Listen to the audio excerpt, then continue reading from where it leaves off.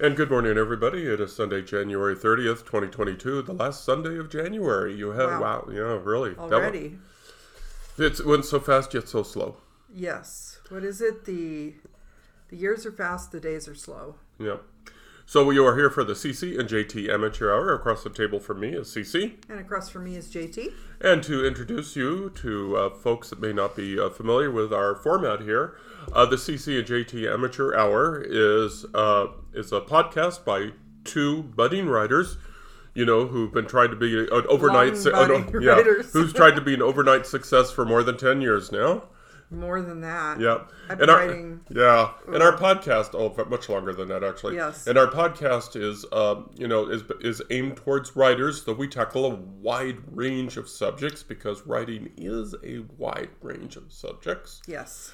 And the podcast itself, if you're listening for music or commercials or anything like that, you've come to the wrong place. Because this is where our podcast is where production values go to die. So if you think of those old school local TV channels and stuff like that where they had the cardboard sets, we're even lower than that. Yeah, we're lower than that. We don't even have cardboard. We have a microphone and a computer. We are two boomers who have been in a partnership in a monogamous relationship now for over 40 years, which helps shape this podcast, helps shapes our lives, of course. And as again, we talk about writing. We have some self-published books out on Amazon, which you can find out on our website at www.carsonhume.com. carsonhume.com. And this is like our 49th or 50th podcast. So wow. We're getting up there. So there's a bunch of stuff out there for writers, ideas, tools, thoughts. We've done a variety of podcasts on a variety of subjects. So if you want to leaf back through there, we've talked about realism. We've talked about sex, obviously, because that's a very important. That was a three-parter. That was a three-parter. We've talked about current events. We kind of hit on things. And sometimes we go off topic because we like to have fun too. Last week, for example, we talked about baseball and baseball writing. Which isn't really off topic. Which isn't really off topic. So if you're a baseball fan, you may want to go back to last week. We had a lot of fun. So much fun, as a matter of fact, I've been trying to figure out how to do a baseball podcast. Oh, that would be awesome. That would be fun. Fun. We both really love baseball, so that would be fun. Go Cubs. Yes. Go Cubs. Love baseball, but especially the Cubs. So, but this week we're going to turn towards the serious. And the controversial. And I shouldn't have closed that Wikipedia page because I didn't close it. But we're going to talk about something that is a very emotional subject for us. And I think we need to caveat this up front. In past podcasts, we've talked about when we've brought up a subject, we try to generally take the outside view looking in. We try to be objective. We try to be non-passionate, but and there's some things that trigger us, but definitely there are a lot of things that trigger us. There's a lot of things that trigger us because we're getting to that age and we want people to stay off our lawn. That's not true. We hope that we have an open mind on things, and I think this one particular subject is going to talk about that a little bit. But we said right from the beginning that we don't have production values. Well, we do in some ways, and one of those, of course, is before we sit down here, CC and I talk about what we're going to go through, and we do a general outline. We prefer the spontaneity, but we do a general outline of what we'd want to talk about. And we found through talking yesterday and this morning that we are not objective about this subject. It is It is an emotional trigger for us. Yes. So for those of us who are advocates of the subject that we're about to bring up, we're just going to frame ourselves as saying that we are not. We're just going to get that out of the way. No, we are not objective. We understand that a lot of people will disagree with us. We respect that people will disagree with us. You are more than welcome to say you disagree with us. All we ask is that you be respectful. Respectful and civil. And that's what we're going to try to do. We're not going to try to call anybody idiots or anything like that. But unfortunately, it's going to come through. Yeah, it's going to come through. And because we are human. Yes. And we are writers, and we are passionate about not only our trade, not only about our night job, but we're passionate about certain subjects. So we're just going to... So I think we've caveated this enough, unless you can think of something else. No, I mean, if anything comes up during the podcast, we can always add more caveats later. Yeah, we can add some more caveats later. So we took the long way around to talk about book banning. Book banning by school districts. We're going to focus on book banning by school districts because the entire subject of book banning is a very complex one. So we're going to narrow this down to book banning by school districts and by schools and by school libraries. And we're just going to say right up front, big thumbs down. Big thumbs down. And I guess before we get into our opinions, we should talk about what triggered this discussion, and we should discuss about reasons why books are banned. And for those that have been keeping track in the media, East Tennessee, the McKinn County School District, banned Mao, or how do you pronounce that? I think it's Mouse. Mouse, a graphic novel by Art Spiegelman, and it's both a metaphor and both a graphic, no, I don't want to say graphic, but an in-depth discussion about where mice are the Jews and cats are the Germans. But also, as I was reading here in the Wikipedia, it was also about the dysfunction between a father and a son. Mm-hmm.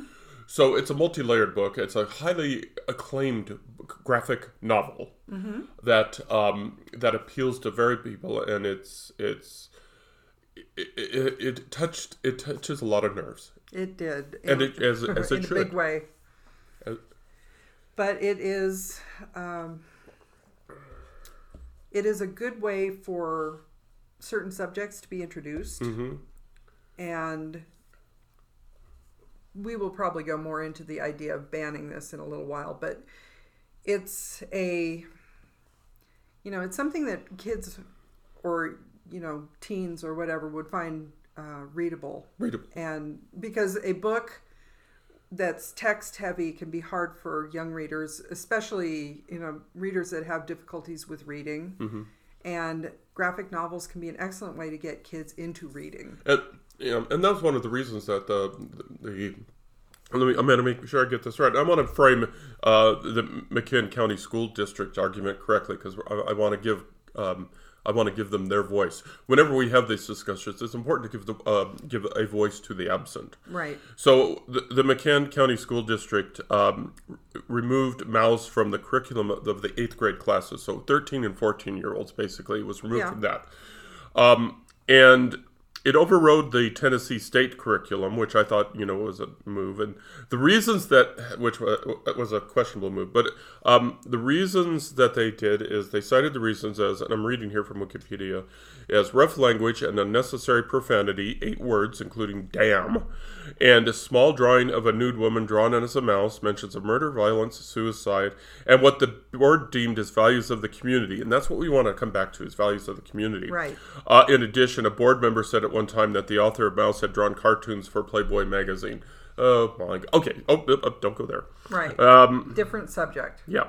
The author, Mr. Spiegelman, thought that the decision was Orwellian and daftly myopic.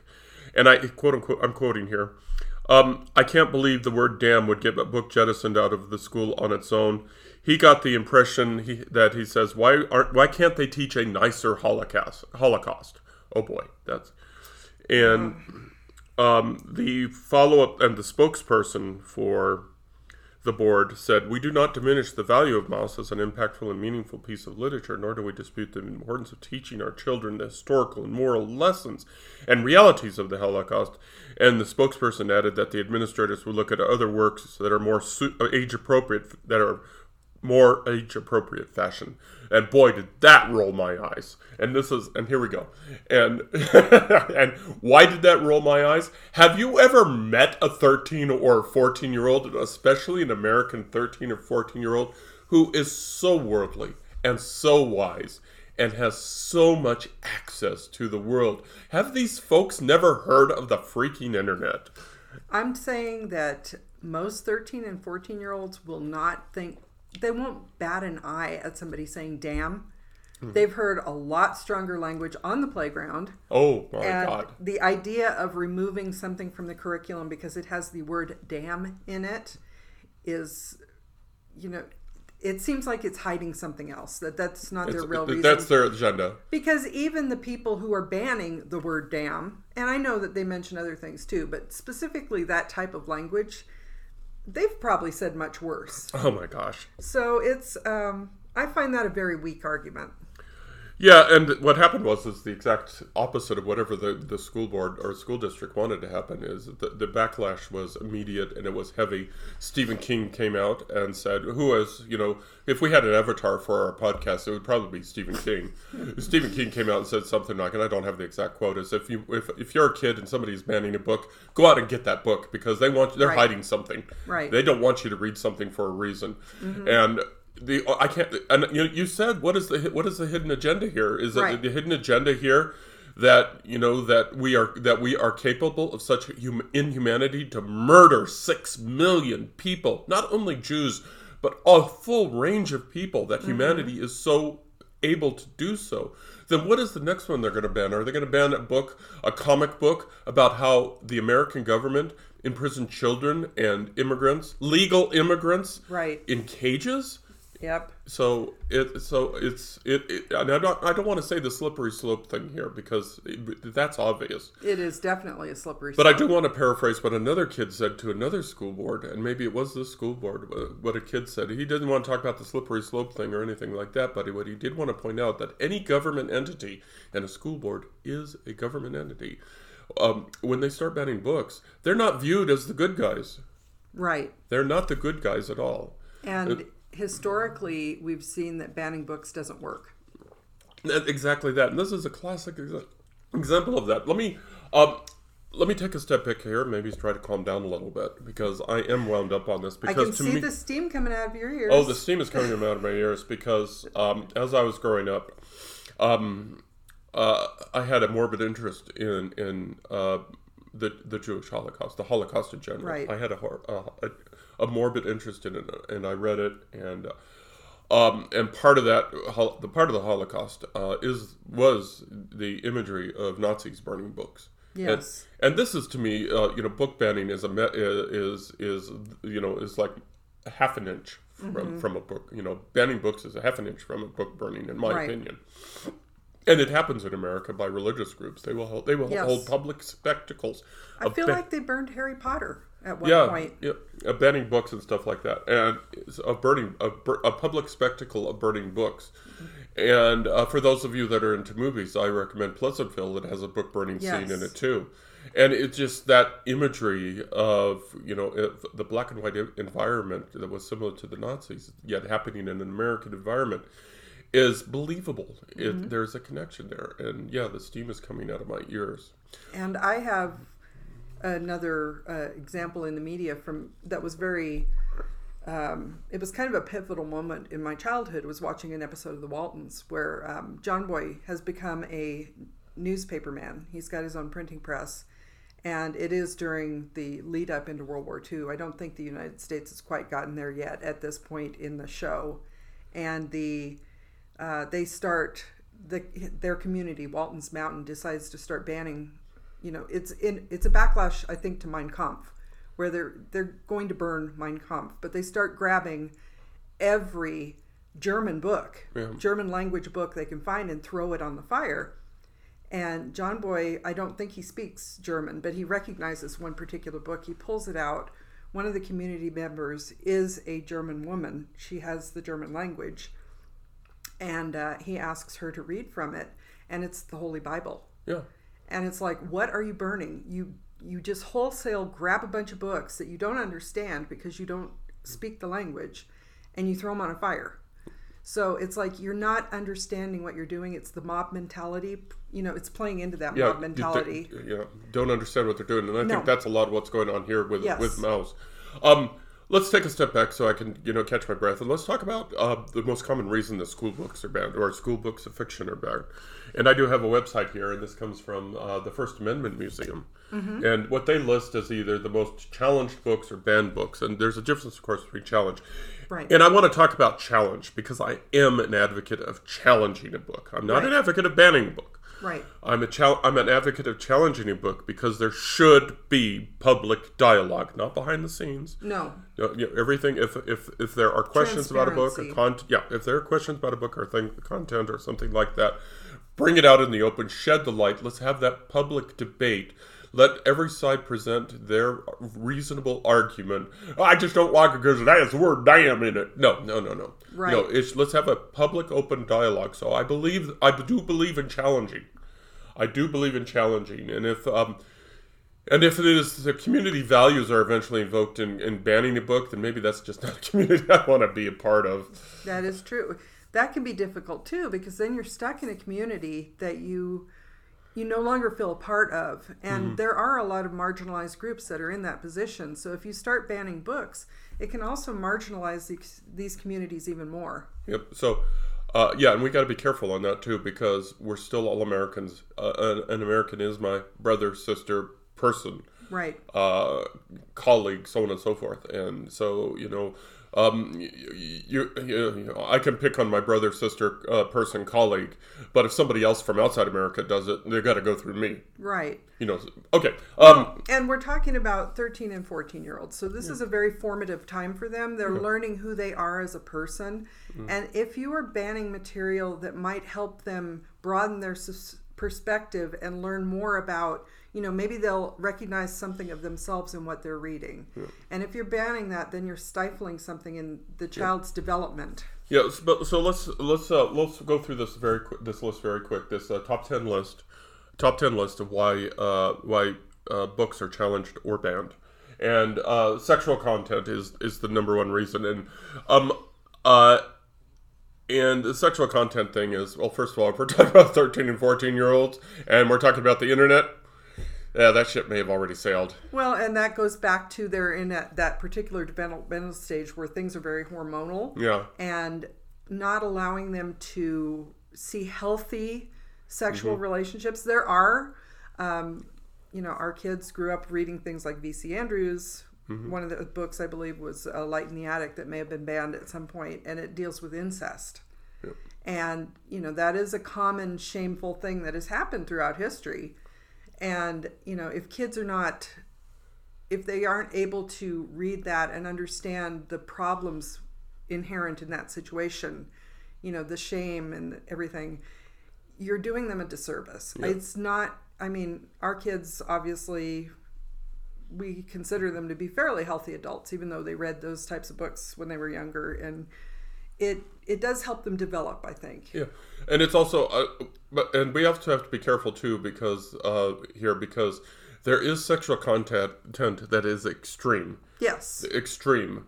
And you used the right phrase. A healthy. Right. A healthy, reasonable. Right. Interaction, relationship, display, so on and so forth. And we want to be careful about, and we need to make sure that they're age-appropriate exposure. Right. So if they were going to say, well, we removed Mao's from a first grade curriculum, right, maybe that would go down better with me, because it is a difficult book to read for someone who is 6 or 7 years old. 13 or 14-year-old, right in their wheelhouse. Well, and even if everyone develops at a different rate. So even if they're not quite there, I think having that in the school environment where they can discuss it with their teacher and their peers, and hopefully they're discussing it with their parents also. Right. That, helping them shape a perspective, not pushing a perspective on them, but helping them to understand and shape their own perspective on it is very important. Yep. The other reasons are offensive language. We've already talked about offensive language. Yeah. Unsuited to age group, which goes back to sexual content. That one, and violence too. I think. Basically, what we're thinking here is, case by case, have the public dialogue. Right. Religious viewpoint. That one's problematic.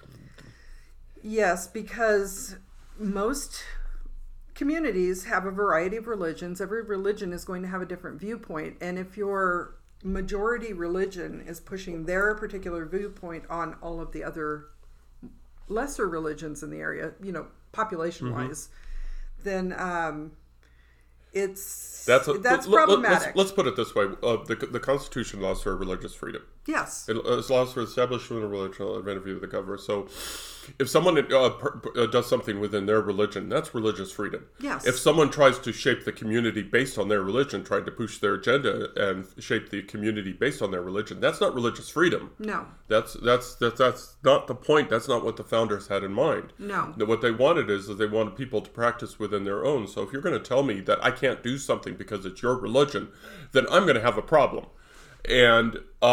And actually, we see a lot of that in the school system because even though we should be, on the governmental level, at least secular, and I know some of the verbiage has changed over time. So, like, winter break used to be Christmas break. And not all religions celebrate Christmas or celebrate Christmas at the same time. And, we talked about the winter holidays in a previous podcast where there are so many of them during the winter. The only one that's been really recognized by schools is like Christmas. Yeah. So, even though the founding fathers had one thing in mind, it's kind of crept in there that there is like a Christian leaning to that. And this kind of comes into this whole book banning idea too, because these groups are the more powerful ones, numbers wise. And you just reminded me from Mao's, they were having open discussions about the book. The book also includes where religions at the time did very little to support the Jews and those at the time. So there's a sort of guilt factor there. And I just want to bring out the elephant in the room. And we talked about the Bible. Right. The Bible is a book where God, in His fury, His infinite fury, wiped the planet clean through a flood. God, in His infinite fury, wiped clean Sodom and Gomorrah through fire.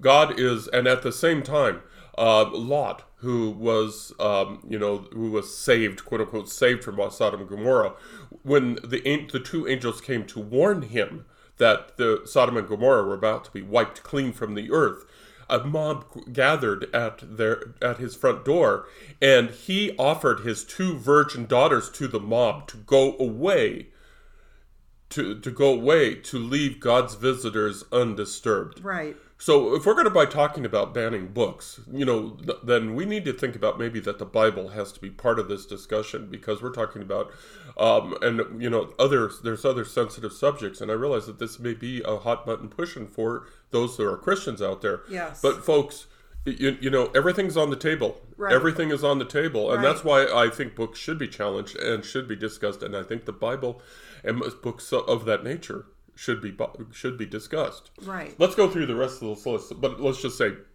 religious folks, especially Christians, you do not have the higher road here by any stretch of the imagination. And that's where the slippery slope comes in. Yep.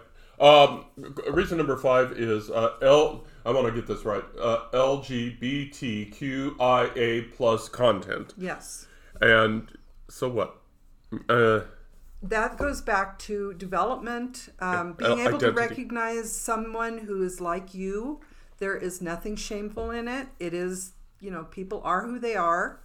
And, it's like that one really pushes my button in many, many ways. I think we're really doing a huge disservice to our kids by not being more open and being more accepting of the topic. What that does is it maybe not lays the foundation, but it contributes to the foundation of excluding students in school. And that goes back to actually the Christmas argument, because can you imagine a room full of kids who are happy about Christmas, but if you have someone from Islam or someone who is Jewish, they're not going to be included, right? And so, it is accepted by the crowd. When the kids see that exclusion happening, they accept that that's the normal part of society, right? And for this population, again, exclusion, not inclusion, which is why would you want to exclude these fantastic people? We objectively we should caveat this by saying we have somebody close in our family that falls within this group. Probably more than one person. But honestly, I think there are a lot of people who did not realize that they had that was part of who they are, right? Because they didn't see it, and they, if they brought up the subject, it was considered shameful, and so they've pushed that down, and some of that can actually lead into some of the violent situations we've seen because people were told that they had to be a certain way and they're acting out violently because it's not how they feel. Yep. And I think a lot of people are forgetting that are part of the book banning argument. They forget how hormonal and how emotional 13 and 14 years old that teenagers are. Oh dear God. Anyway, let's go on. And it's funny. The next reason, number 6, is violence, and that is just almost pure hypocrisy to me, because we're going to ban this book to hypocrisy. Ooh, what's playing at the movies tonight, or what's on the smart TV? What's on Netflix? And it's like, what percentage of violent media is out there that's very easily accessible? A book is not going to make that much difference. And I'm paraphrasing a tweet that you and I discussed this morning, is that, nobody ever died from a mass book reading. Yes. And so why aren't you spending this passion on something that's really, really going to affects the safety of our children? Racism is the next reason, and of course this goes straight to one of my favorite books, if not my favorite book, To Kill a Mockingbird. To Kill a Mockingbird, which is problematic. I will admit it is problematic because it does feature Atticus Finch as the Great White Hope, and so that is problematic. I'm totally on board with that. And that may be because I was when I saw the movie before I saw the book, and it's just seeing Atticus Finch, Gary Cooper. Gregory Peck. Thank you. Gregory Peck in his big white suit. Big, large man. Larger than life. Larger than the screen. Right. And then when I read the book, that's all I could think about was, Gregory Peck. And people pointing out, well, this is the Great White Hope saving the downtrodden black race. And when I thought about it that way, it's like, yeah, we're a big problem there. But the flip side of that, and this goes back to the critical race theory argument, which is, we're not going to go down too far down here, but we do have to admit that an all-white jury, and a spoiler here, an all-white jury, when presented with objective and reasonable evidence to a reasonable doubt, ignored it, and the government convicted a black man for just because of the time and the era, and that black man eventually was murdered by the system itself. And so why would that book be banned? Well, there you go. It's a very... it's intense. There is a lot, and that's where age appropriate comes in too, because younger kids, they're not going to get any of it. Well, when I went to Beautiful Carson High School in beautiful Carson City, Nevada, that was an assigned reading. Was To Kill a Mockingbird. Now I'm wondering how many school districts just make that assigned reading. Which, by the way, I was so very happy to it, because that's such a fantastic book, and it is really well done. But you brought up an excellent point about the white saviorism, and that is something that I didn't really. I mean, I may have realized it on some level when I was younger, but recently it's become much more, prominent in my thoughts, because it's like you and I were raised in a very patriotic, America first, la la la, we can do no wrong kind of, and our society was presented as, in the media and everything, it's mostly white. And, I also have a problem with white, because white can cover so many different nationalities and cultures. It's, whitewashing. It's a problematic thing all around. And, banning books like that for that reason, you need to understand why those books are problematic. Banning them doesn't help. That sums it up. The number, excuse me, I'm sorry, folks. Use of illegal substances. Well, no kidding. That's... And, okay, maybe when the book was published it was illegal, but is it now? And also, kids go through elementary school. I think DARE is out of fashion, but I think there's other education going on there. So kids know from almost when they start from school that there's illegal substances out there. And maybe they're not told why they're bad, and maybe they're not shown the experience of it, but they know that it's out there. It's grown up. It's ingrained in their society. And I think that goes back to appropriate handling of the subject matter. It's kind of like a healthy sexual relationship. If they portray it as a glamorized version of drug culture, for example, that's one thing. If it's something where you're seeing a teenager who overdoses on, fentanyl or whatever, they get something laced with something, then it opens the kids' eyes because they're just reading this hopefully for pleasure. Yeah. And it's not something that's being pushed on them and they're like, oh, well, this would be bad, so, and then you have to talk to them about it. Yeah. Yeah, I think we nailed that one. The ninth reason, which I'm having troubles grasping, is anti-family content. What is anti-family content in this context? I'm guessing it's alternate families. So, like, you have two mothers, you have two fathers, you have, multiple family members living in the same house. It's like not the nuclear family. So it's like there was that episode of Murphy Brown. Yeah. Where she was, single, pregnant, and that was very... Dan Quayle, and Vice President Dan Quayle goes off on her, and oh dear God, every time that came up, I felt my eyes would roll up into my head and just lock there.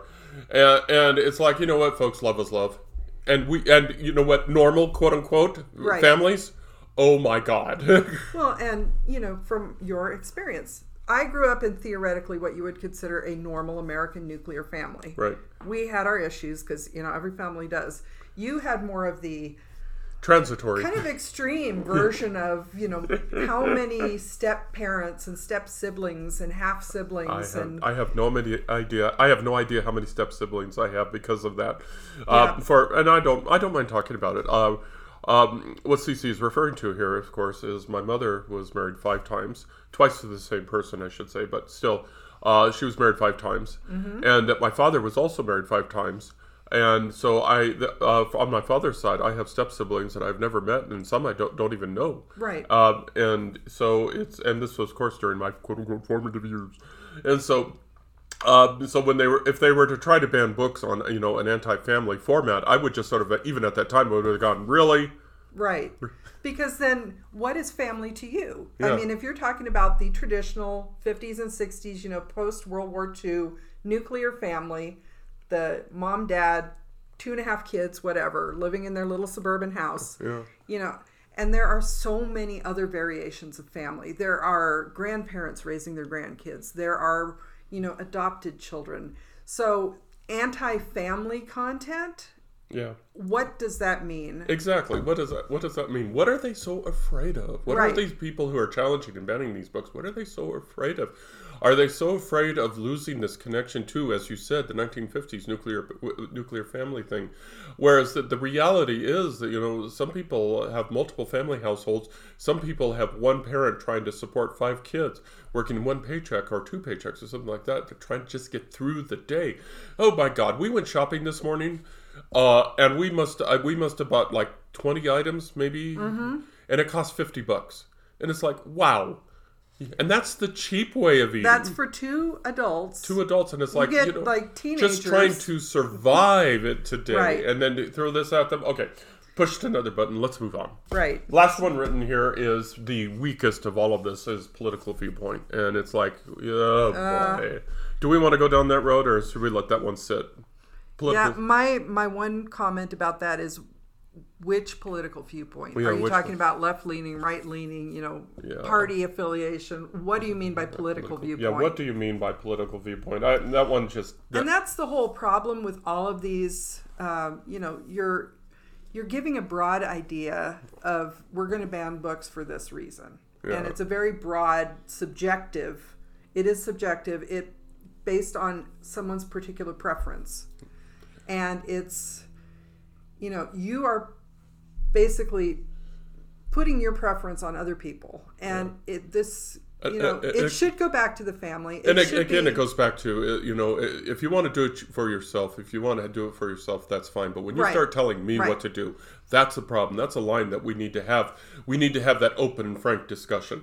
So let's talk about the school books that are either banned or be challenged. Right. And I'm just going to go ahead and read the title. I'm going to go through and read the titles. We're not going to comment until we get to the end. Except I do want to make a comment on one of these or 2 of these because they make me laugh. Okay. The Great and these are fantastic American classics. Literary classics, right? Oh yeah, The Great Gatsby by F. Scott Fitzgerald, Catcher in the Rye by J.D. Salinger. Scroll. The Grapes of Wrath by John Steinbeck. My God, he's a Nobel Prize winner. To Kill a Mockingbird by Harper Lee. The Color Purple by Alice Walker, which I read in college, which is a fantastic Oh my gosh, that book. Oh my gosh, it's so good. Talk about problematic subject matter. That one covers all of it. Yeah, that one hits everything. Ulysses by James Joyce. Oh, there's a good Irishman for you. Beloved by Toni Morrison, another book I read in college. Just another fantastic American novel. The Lord of Flies, which I haven't read yet. Mm-hmm. I haven't read. Did you ever read I that? haven't read it. I think I've avoided that one because it just didn't sound like something I would enjoy reading. I probably should read it. Yep. 1984. I read that in middle school. It was an assigned reading in middle school when I was around 13 or 14 years old. And it was challenged in Florida because Orwell's novel is pro-communist and contains explicit sexual subject. And it's like, what? Yeah. Lolita by Vladimir Nabokov. Nabokov, thank you. And that one, yeah, but... It is problematic, but that's another one. It should be probably age appropriate. And we'll talk more about it. We'll talk more about that. Of Mice and Men by John Steinbeck. Great book. Yeah, what? Scroll. Catch-22 by Joseph Heller. Right. Anti-war book. Right. Well, Brave New World by Aldous Huxley. Animal Farm. That's in the same English class at middle school. This was assigned reading, and as more pigs are equal. Some pigs are more equal than others. Is a life lesson that I've learned that I took from that, because it's we all talk about equality in the eyes of the government. Have you looked at our government and how it treats people who are not equal? Yeah, we've discussed that a little bit. Yeah, The Sun Also Rises by Ernest Hemingway. Man, we're just hitting all the American Nobel Prize winners here, aren't we? And wait till we get to further down here. As I Lay Dying by William Faulkner. A Farewell to Arms by Ernest Hemingway. Their Eyes Were Watching God by Nora Neale Hurston. Never read that one. I don't know what that one's about. But apparently it was challenged on sexual explicitness. The Invisible Man by Ralph Ellison. Really? Okay. That's another The Song of Solomon by Toni Morrison. Toni Morrison? Really? Gone with the Moon by Margaret Mitchell. I can see why there would be discussions about that, but it's like movies and books from the era which exemplify the Great White Hope and and it should be there. It should be discussed because it is an example of the times. Is it putrid now? So yes. Well, and that kind of goes back to what you were saying about, Yeah. Gregory Peck. Yeah. The Great White Hope. To Kill a Mockingbird. Right. That it's kind of the same thing where it is very cringy. Yeah, it's cringy. Native Son by Richard Wright. One Flew Over the Cuckoo's Nest by Ken Kinsey. I saw the movie. Intense. Tried to read the book. Oh yeah, intense. Slaughterhouse-Five by Kurt Vonnegut. Oh man, that one. Did you read? Oh yeah, that's oof. For Whom the Bell Tolls by Ernest Hemingway. Call of the Wild by Jack London. That book has been in my life my entire life. I read that when I was young, and it sticks with me today. So obviously I'm screwed up. Go Tell It on the Mountain by James Baldwin. James Baldwin. What? Okay, but All the King's Men by where am I here? Robert Penn Warren. Lord of the Rings, which I'm trying to read right now, by J.R. Tolkien. You want to know something, folks? Go see the movies. The book is so boring. But the thing is, if you try to ban that, I mean, it may have been challenged. You try to ban books like that, people are going to read them anyway. Yeah. You're actually going to inspire people to read them. And the reason here that it was banned in Alamogordo, New Mexico. It was burned. It was burned outside of church. A Christ Community Church. Oh. Because it was, we know about them. It's because it was quote unquote satanic. Right. The Jungle by Upton Sinclair. Lady Chatterley's Lover by D.H. Lawrence. Gee, I wonder why that one ended. Never. A Clockwork Orange by Anthony Burgess. Oh, yeah. The Awakening by Kate Chopin. And Cold Blood by Truman Capote. Oh, well, I mean, that is based on a true story. Yeah. I don't know how fictionalized it is because I've never read it, but I could get the intensity issue with that one. Well, it was back in 2000 in Windsor Forest High School in Savannah, Georgia. The controversy was because it was part of an advanced placement English class where it belongs. So, right. Yeah. Okay. Satanic Verses by Salman Rushdie. Boy, you're talking about a book that hits all of those reasons why a book is banned. Sophie's Choice by William Stryon, Sons and Lovers by D.H. Lawrence, Cat's Cradle again by Kurt Vonnegut, A Separate Piece by John Knowles, Naked Lunch by William S. Burroughs, Brideshead Revisited by Evelyn Maugham, Women in Love, D.H. Lawrence. Oh, yeah, we know why that one was banned. The Naked and the Dead by Norman Baylor, Tropic of Cancer by Henry Miller, American Tragedy by Theodore Dreiser, who, of course, we remember Theodore Dreiser is... Oh, no, never mind. I'm getting mixed up with Theodore Geisel. Right, okay. And finally, Rabbit Run by John Updike. I mean, listen to, you know what's not on this list is books by independent writers like us. True. And that's the other thing. They're the high-profile books that a lot of people are familiar with.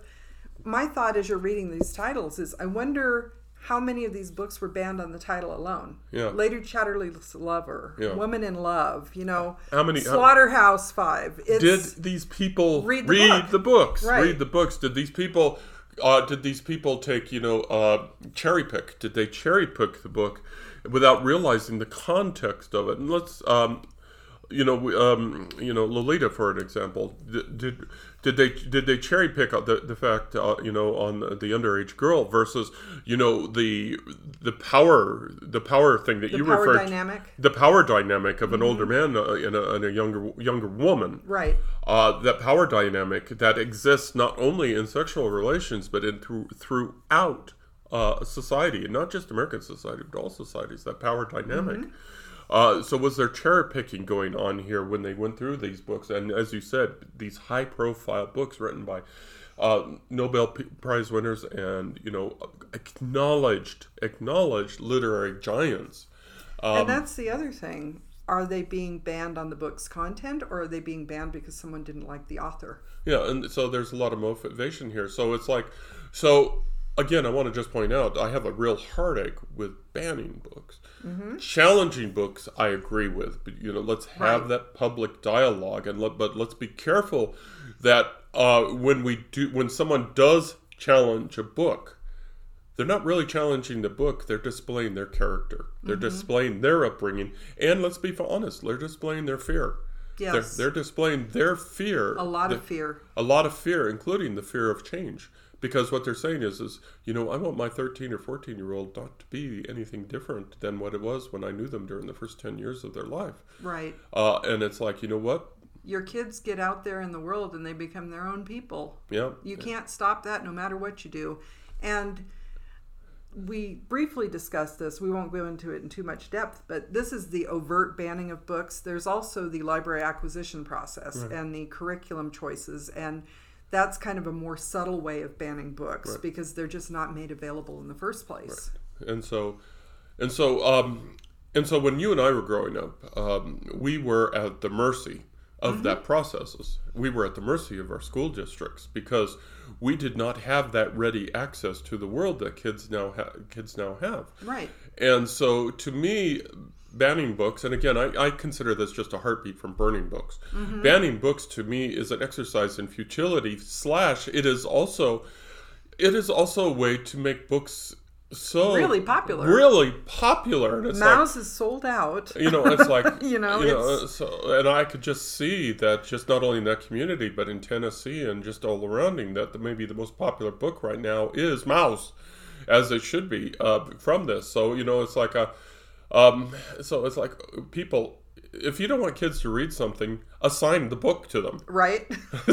They'll throw it behind the book. The bookcase or the bed or whatever. Oh, I lost the book. It's like I remember when it was like To Kill a Mockingbird was assigned in my school. It's like everybody just moaned and groaned. Oh dear God, do I have to read this, folks? If you don't want teenagers to read a book, assign them the book.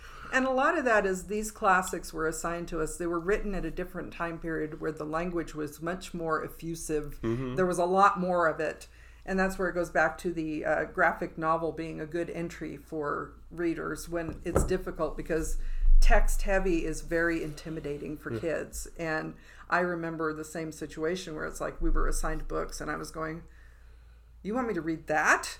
There are no pictures at all in this book, not even like the little chapter headings. That's what I used to say when I was in college. We thought a good book was the book that had a lot of pictures in it. And, I pointed out that 1984 and Animal Farm were assigned reading when I was in middle school. Those are very thin books. Right. They're very short The books. Old Man and the Sea is a very short one. Very short book. More like a novella. And I think the second part here, and this is the part where I think it talks about a person's character, is the fear part. It's like it shows when somebody is starting to advocate banning a book, they're showing their character, but they're also showing their fear because they don't want things to quote unquote change or affect their kids. And if you know what, kids are going to develop, especially in this day and age. Kids are going to be more worldly. They're going to be more thoughtful. They are going to see things by the age of 13 or 14 that we did not see in our age just group now. until now. Yeah.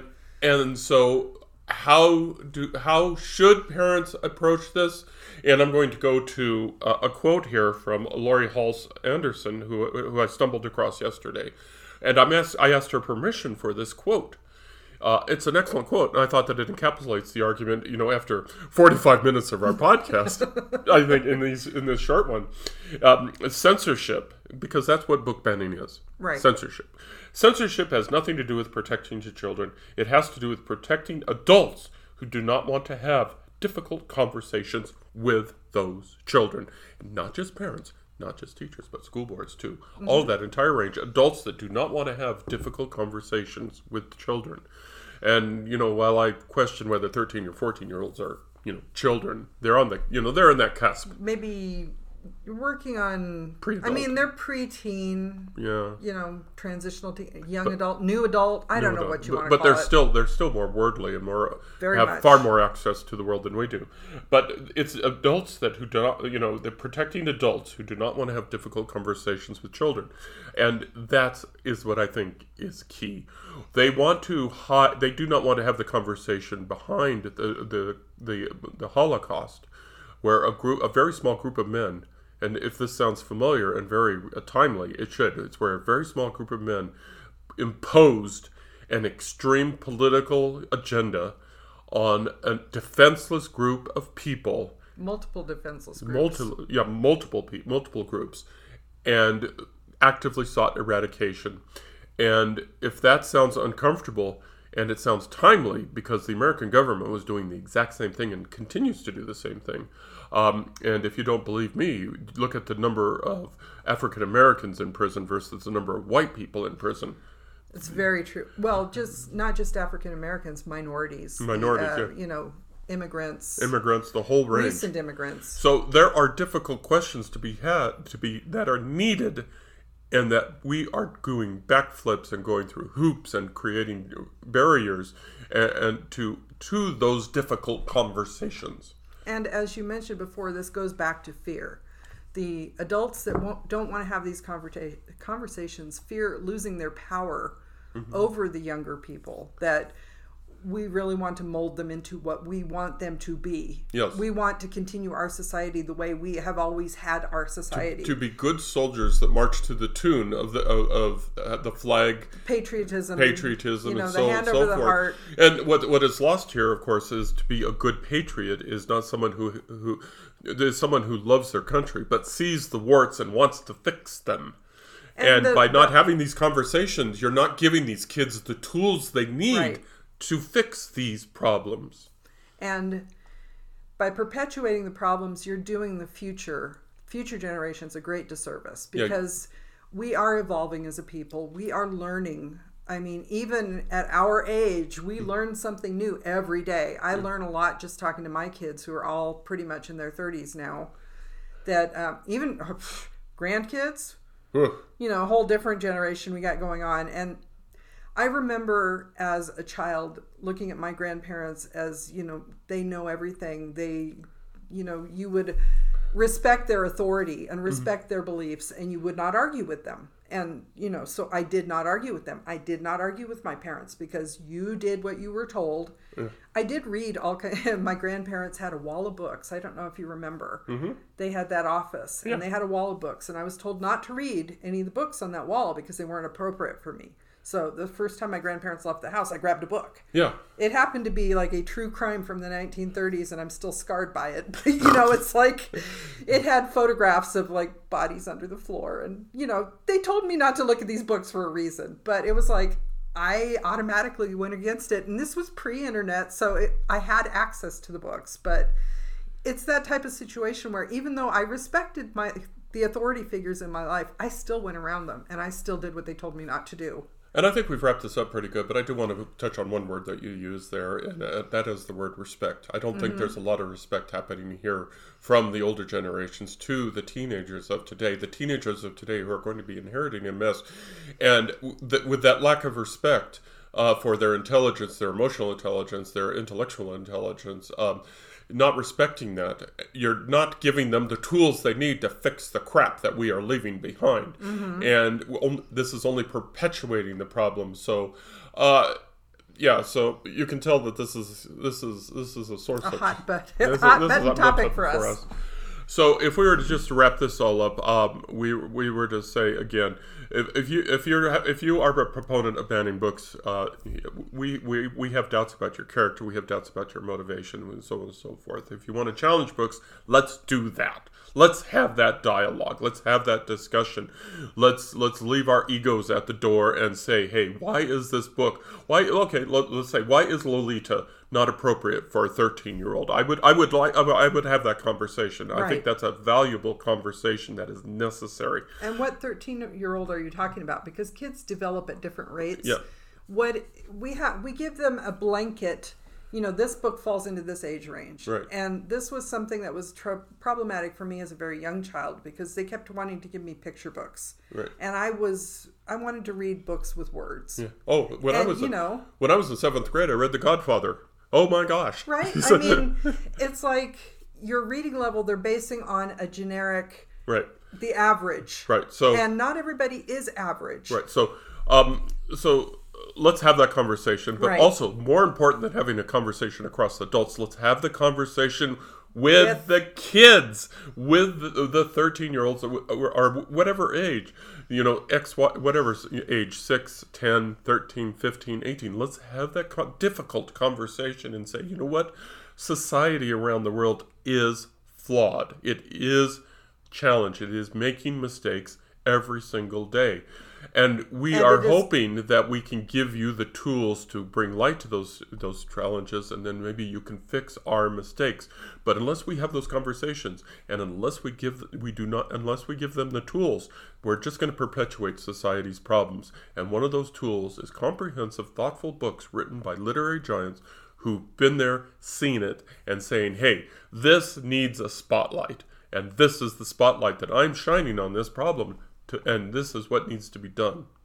And there's also the idea of diversity, because if you're banning books, you are, your community's majority, whatever. Yeah. You're perpetuating that majority, and you're not allowing your kids to see maybe other members of their community. Yeah, right. Learn empathy. Learn about the world. You're throttling their empathy. Yes. And if you throttle empathy, what you're doing is you're throttling kindness, and you're promoting an exclusive society. And we're not supposed to be an exclusive society. We're supposed to be one that welcomes all. We're supposed to be accepting. And okay, we need to wrap this up, because if we don't, we're going to be here for another hour or two. Like I said, we could be talking about this all year. Yeah, we could talk about this all year. So, why don't if we were to summarize this, banning books is a way of stifling communication, stifling respect, and stifling empathy. Have those difficult conversations, as this writer suggests. Have those difficult conversations. Give the kids tools. Give the kids critical thinking skills. That's the word I was looking for. Right. The critical thinking skills they need to help fix society. Because if you don't, then we're just perpetuating the problems we have now, and we're gonna continue to go in the direction that we do not want to go. And not just respecting your kids, but enjoying the people that they're becoming instead of trying to make them into clones of yourself and your beliefs. Enjoy learning what they think about the world. Enjoy, seeing their viewpoint, seeing things from newer, younger eyes, because they're living among some really extreme changes right now. And this has happened in other generations too. There are big societal shifts happening, and the kids are in the center of, they're going to become adults like as the pandemic is ending. And it's, how do they feel about this world? What do they think of what has been written by, usually these literary giants are previous generations. They're older people of, if they're alive, they're in the older generations. So, respect your kids, listen to their viewpoints.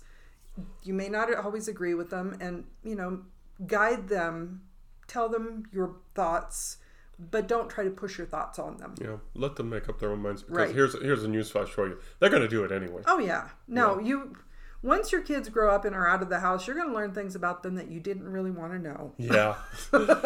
Boy, so here we go. We are 55. We are approaching the hour. And see what a book about a mouse will do. And I have not yet read the book. I do plan to read the book. Yeah. I feel like I need to broaden my horizons, because there are a lot of things that I realize I did not learn that I need to know. Yeah. I may not agree with the book, but that doesn't mean it's bad. Yeah. So let's go ahead and wrap this up. First of all, let's always say that we admitted from the beginning that we are not objective on this. We're very subjective, and when we read through the readings, we gave what are our subjective viewpoints on that. So if you feel that we're full of hooey, if we're full of crap, or we're full of shit, we need to hear back from this. We need to hear the contrary views, and so on and so forth. And if you do a podcast, reach out to us, and we'll listen to it. We will listen to it definitely. and we will be as open-minded as we can be as we listen to it, and we will be glad to respond to any challenges to this. And that is called dialogue, and that is called open dialogue, and respectful dialogue. Respectful, open dialogue, which we are willing to participate into, fully willing to participate in. Okay, we need to wrap this up. So here's the commercial part. As I said, CC and I are independent writers. We are self-published out on Amazon. If you want to read our books, or if you want to listen to our podcasts or look at other things, you go out to our website at carsonhume.com. We do a weekly podcast that's aimed at writing, and we may even do a baseball one every once in a while just for fun. But we will talk to other subjects. Next week, we're thinking possibly related to this. We're talking about the power of words. We may be doing that one, or we may change our mind. We're not sure. We're still up in the air on that one. But until then, please, if you have any feedback, if you have any questions, if you have any pushback, let us know. Feedback makes us not only better writers, not only does it make us better podcasters, but it makes us better people. And we're always striving to be the best people that we can be. So help us in that journey. So sitting across the table from me is Cece. And across from me is JT. And if we don't hear from you before then, you have a wonderful week. Please stay safe. Bye-bye. Take care.